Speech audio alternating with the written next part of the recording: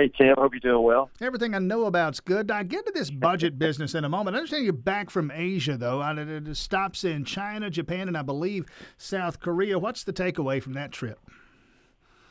Well, the world is very dangerous right now, Q. We talked about trade with the premier of China, the number 2 guy in China. We met 3 of the top 7 Politburo guys there. You know, their economy is bustling right now. They're the $12 trillion economy, second to us only.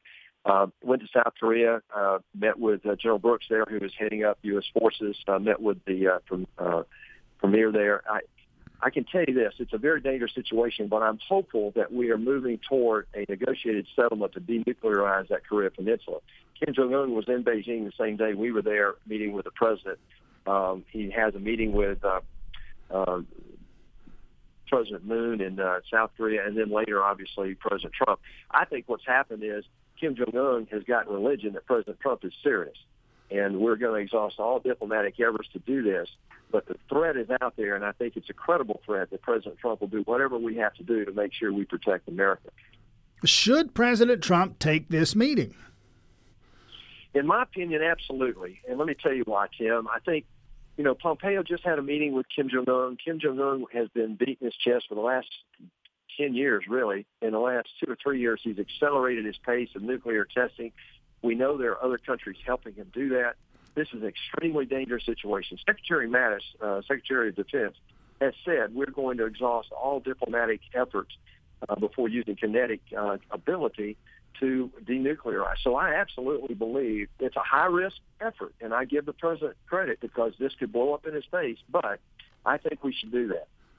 I hope when you say blow up in his face, you mean that metaphorically and not literally. In the case of Kim Jong-un. Senator David Perdue with us here.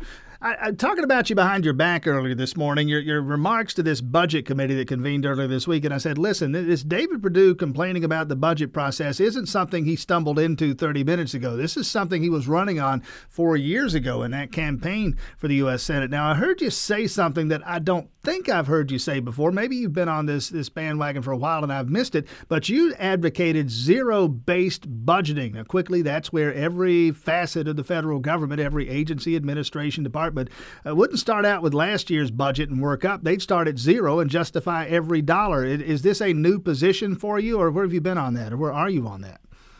Well, I learned that 45 years ago in business. I've done that my whole life. It's just like breathing. But I ran on this thing. Debt pulled me in here, and the reason this budget is so important is it contributes to the debt. I think, Tim, that, when you look at the number one crisis we have is our debt crisis. We just crossed over into $21 trillion. I've been arguing for 3 years to create a select committee to get at fixing the budget process, which causes much of the problem with the debt. And we now have that. Paul Ryan helped create this. Mitch McConnell agreed with it. They created a 16-member House and Senate Republican and Democrat committee, and I'm on that committee to try to fix this. It's the number one problem I think we have. We use continuing resolutions 180 times. Actually, since the 74 Budget Act was put in place, Tim, the federal government's been shut down 20 times by Congress because it couldn't fund the government on time. This is ridiculous. No other country in the world gets away with this. No other state, the state of Georgia, our legislative session ended not quite a month ago. They're only constitutionally compelled to do one thing when they go to Atlanta, and that's to pass a budget, balance a budget and pass a budget. They do that, they can go home the first day. Imagine if the legislature in Atlanta did what you folks in D.C. do and basically just ignore the mandate. Well, 44 states have a balanced budget law, and I'm pushing that up here as well. But there, states like California and Illinois and New York that have financial crises of their own don't have balanced budget laws. So Georgia's one of those states that's financially responsible. Right now, we're trying to bring some of that ethos here to Washington by creating a budget process that works, getting after redundant agency spending, some of this outrageous waste that we have here. But we've also got to save Social Security and Medicare because those are the costs that are exploding. Tim, the debt has just exploded over the last 16 to 18 years. And in the next 11 years alone, the projection is that the federal government will add another $11 trillion. That can't happen. Right now, let me characterize the debt this way.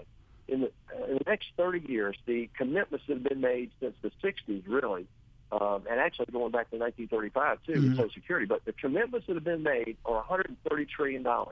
$130 trillion. That's our future debt that's coming at us like a freight train. That's $1 million for every household in America.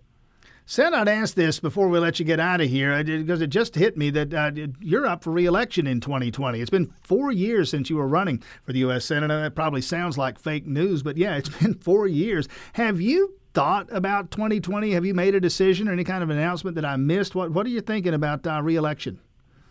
Well, I haven't made any announcements to you, except that I put a term limit bill the first day I was in the United States Senate that would limit to 2 terms for Senate and 6 2-year terms for the House, and no double dipping.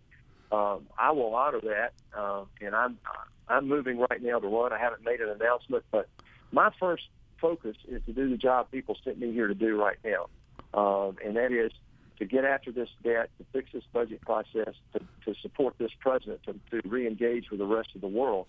And that's what we're trying to do right now. All right, Senator David Perdue, thanks for checking in this morning. Hey, Tim, great talking to you, man, as always.